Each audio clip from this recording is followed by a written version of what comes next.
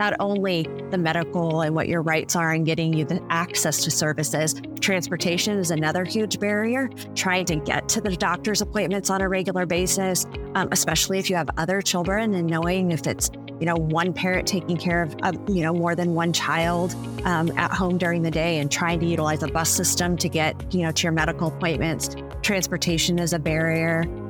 There are a lot of things that go into navigating a healthy pregnancy, and we want to try and eliminate as many barriers as possible.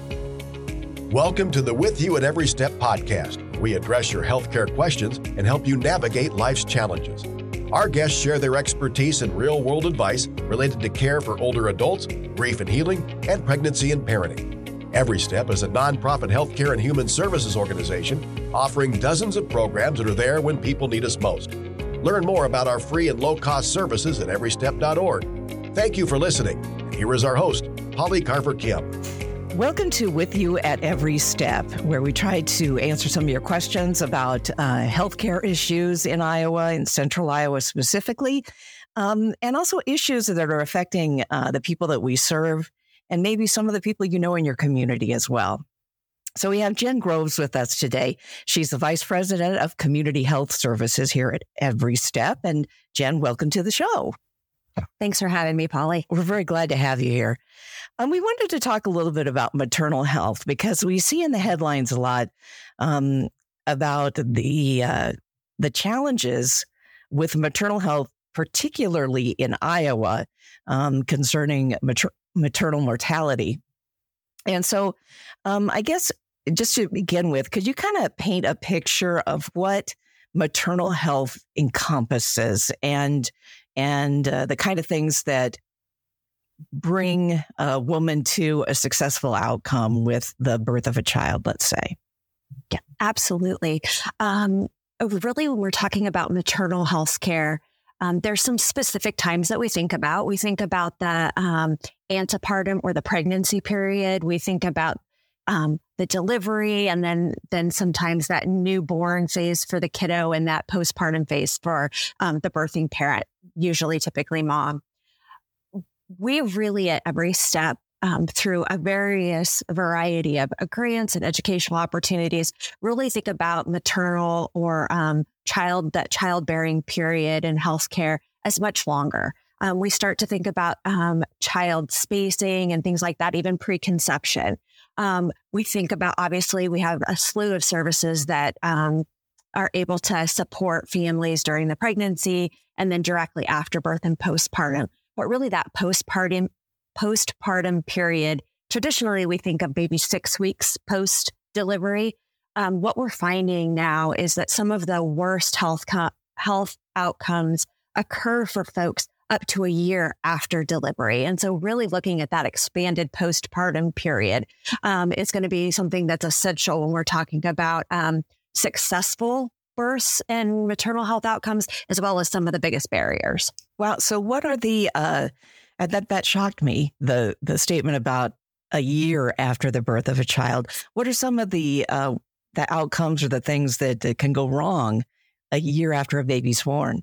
Absolutely. So if we're thinking about, first of all, pregnancy-related deaths, which it's such an awful, tragic statistic to even have to think about, but it's one of the things that is very real in Iowa and in central Iowa. We need to talk about what happens, some of those adverse outcomes, to be able to make any sort of difference. And so statistically, pregnancy-related deaths, which would be include that year postpartum, 53% of pregnancy-related deaths are 7 days to 1 year after birth. So over half are not during the actual labor and delivery, that immediacy that happens. It's 7 days to 12 months postpartum. And 4 out of 5 of those pregnancy-related deaths have been said by medical professionals to be avoidable. Things like hemorrhage and cardiac events. But actually, unfortunately, the main cause is mental health conditions. So 23% of pregnancy-related deaths are due to something related to a mental health crisis, up and including suicide. we're really coming more into a place now where we understand that postpartum depression. For years and years, you got the baby blues, and it would kind of be, brushed off that way. But, sometimes it is just, a fleeting thing, but it can be extremely serious. And I don't remember, of course, it's been a while since I had children, but I don't remember the doctor asking me how I felt emotionally after I gave birth, or even in the pediatrician in the first 12 months of checkups. Is that something that obviously every step is very concerned about that? Are we seeing a turn towards that more now? We are. I mean, one of the critical barriers to maternal health care, especially in the postpartum period, is access to that medical insurance. And so one of the things that we do for our families in every step through our Title V grant in our community is to be able to provide presumptive eligibility for Medicaid. And what that is it's short-term, immediate Medicaid that goes into effect when you have different conditions. And pregnancy is one of those conditions. It means that you can get presumptive eligibility done by one of our staff and immediately that day have access to full Medicaid benefits. When that presumptive eligibility is determined, that gets that pregnant woman medical services right there and then. They have access to their full Medicaid benefits on that day, while the rest of the system figures out if long-term Medicaid is going to be an option. Not only do we provide that day of service and Medicaid eligibility, presumptive Medicaid has much different funding levels than traditional Medicaid. So where traditional Medicaid, you would have it with 133% of the federal poverty level, which means a family of three can earn no more than $33,000 a year. With pregnancy and the presumptive eligibility, that's 375% of the federal poverty level, which means a family of three can earn up to $93,000 a year and still be eligible, because we know that prenatal health care and getting into a doctor quickly and having that insurance is critical for health outcomes for not only the child, but for mom. That is really important. That's an important thing for women to hear, for pregnant people to hear, is that is available to them, where you might, I never would have dreamed that. I had no idea. We have so many folks that we work with, or we're out doing community outreach, and they say, well, we don't qualify for Medicaid. But when you're pregnant, that having that almost triple that eligibility criteria, it will cover so many more folks than maybe that traditional Medicaid would. And the reason is because I always looked around and said, this is such a key time just for the growth and health and well-being of families in Iowa. We need to make sure that we've got folks that are lined up with the best prenatal care. And then that Medicaid serves that family through that just initial postpartum period. And that's kind of the kicker when we're talking about then what happens in that longer postpartum period and what a barrier is. We only have 6 weeks postpartum on that Medicaid if a family isn't eligible for the full range of benefits. And so where a child is born and may be eligible for full Medicaid, that mother may not.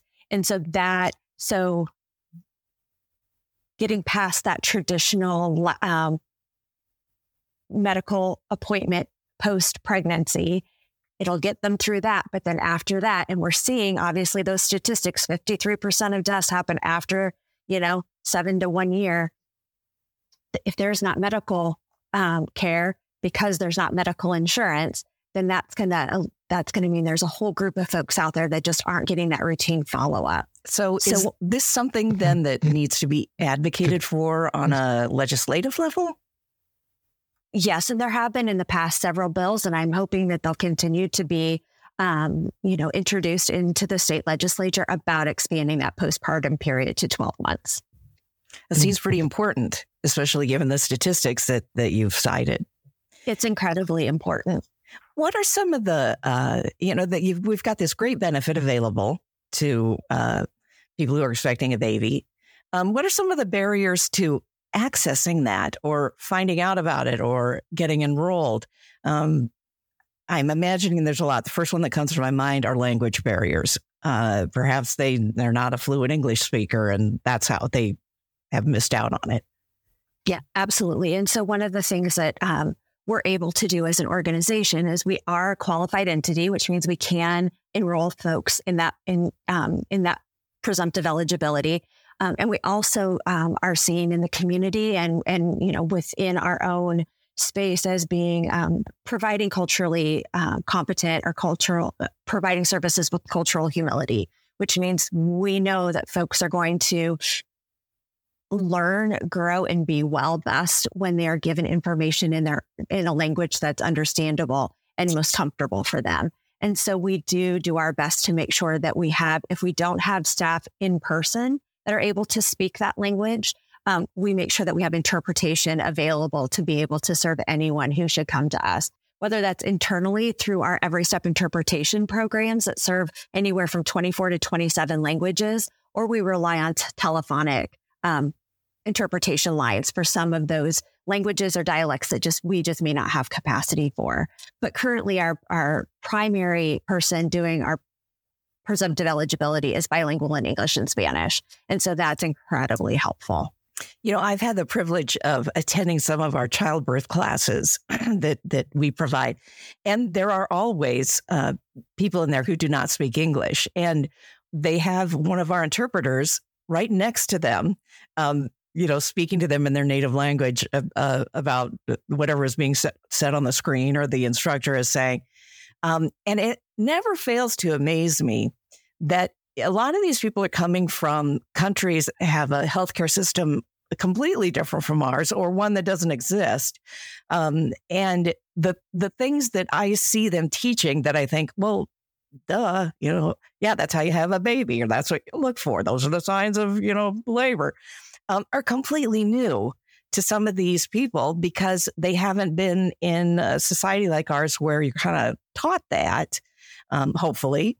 And it's just really nice to see their eyes brighten and, oh, okay. Oh, I understand. It's a great service we provide.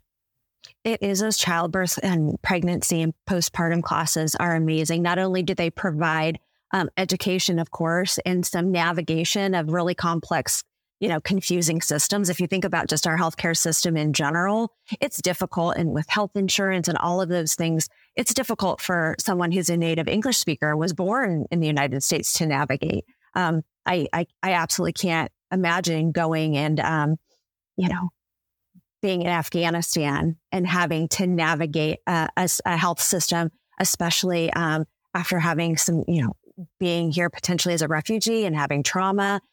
Even if you did have babies in your home country, this system would be very different than a lot of the refugee and immigrants that we're welcoming into our community. And so having not only that interpretation, but having a liaison to help not only the native English speakers and folks who've lived in this community for their whole lives, they help us navigate that system too. What are the things the practical things that we really need to be educating on? Not only the medical and what your rights are and getting you the access to services. Transportation is another huge barrier. Trying to get to the doctor's appointments on a regular basis, especially if you have other children, and knowing if it's, one parent taking care of, more than one child at home during the day, and trying to utilize a bus system to get, to your medical appointments. Transportation is a barrier. There are a lot of things that go into navigating a healthy pregnancy, and we want to try and eliminate as many barriers as possible. Well, and if we're talking about maternal health and maternal mortality, we have to talk about Black maternal mortality because Iowa has an unfortunate distinction of having a very high rate of Black maternal mortality. Why are the challenges so much stronger for Black women in Iowa to have a healthy pregnancy and a healthy baby? We know that Black women who are pregnant have higher instances of high blood pressure or preeclampsia during pregnancy. We know there is greater risk for hemorrhage. There are all sorts of reasons, medical reasons, that are going into those discrepancies. Ultimately, systemic racism is the root of a lot of those causes. And so one of our goals at every step is to be able to impact that maternal mortality rate by addressing the health disparities. And many of the ways that we're doing that is around culturally or racially competent care and very specific targeted interactions. Some of those would be our Black and Birthing class. So a class that curriculum and facilitation is all done by Black birthing educators and folks who really not only know the healthcare and the medical side of things, but also know what it's like to be Black and pregnant. We have a Black doula program where we pair Black pregnant folks with a certified doula who is also of African descent or Black identified. That gives them not only access to someone that looks like them, that can has some of those same experiences, but it also gives some insight into those specific healthcare needs and the things that folks need to be looking at and maybe rising to the attention of medical professionals more quickly. And it's also a doula service is an incredible pairing with that pregnant person. It really is that person's, once you're in labor and you deliver and that baby is born, so much focus goes on to that infant and the newborn. Someone that doula is there for mom during the entire process, and having that educator and that advocate there's nothing that's quite like that. And to have that in a culturally competent space, just nationally has shown to reduce some of those mortality levels. And talking about the advocacy role of the doula, that's one of the things that has struck me. It's some of the clients that we've worked with have said, they wouldn't listen to me. I'm in the labor delivery room and then they weren't listening to me. But my doula was able to advocate for me because they're in the throes of labor. All right. And maybe have not had the experience of being heard before by a medical professional. And that's what I think in my opinion, is just one of the key things that the doula program really provides for these parents. It is that the advocacy, not only by the doula on behalf of the birthing person, but also the work with the doula, the work with the nurses, the work with the case managers, the work of, that participant has in every place that every step touches them. Not only will there be that education and that external support, but there will also be this push for that person to know that they intrinsically know themselves and their bodies and their families the best. And so with that intrinsic knowledge, we can help, we can coach, we can lead and mentor. But ultimately, the goal is to make sure that person, that mom, that woman, that birthing person understands that they know themselves and their body and their family the best. And their voice should be enough. But until we get to that point where that they're being heard loudly and clearly, then we're going to just surround them and speak in one united voice as much as we can. Jen, you are a wealth of information, and I know we're going to have you on the program again because there's so many topics. And Every Step does so much in regards to maternal health and child health and healthy families and healthy dads. And we have a ton to talk about, so I can't wait to have you on again. Thank you so much. My pleasure. Jen Groves has been our guest today, talking about some of the barriers to maternal health and especially in regards to labor and delivery. If you have any questions about what we talked about today, or you're interested in that Medicaid presumptivity, I think would be the way to say it, we'd love to hear from you. Just go to our website, everystep.org/care, CARE. So go to everystep.org/care, and there will be a form for you to fill out, no commitment, and we can see what we can do to help you out too. That's With You at Every Step, and I thank you for joining us. I'm Polly Carver Kim.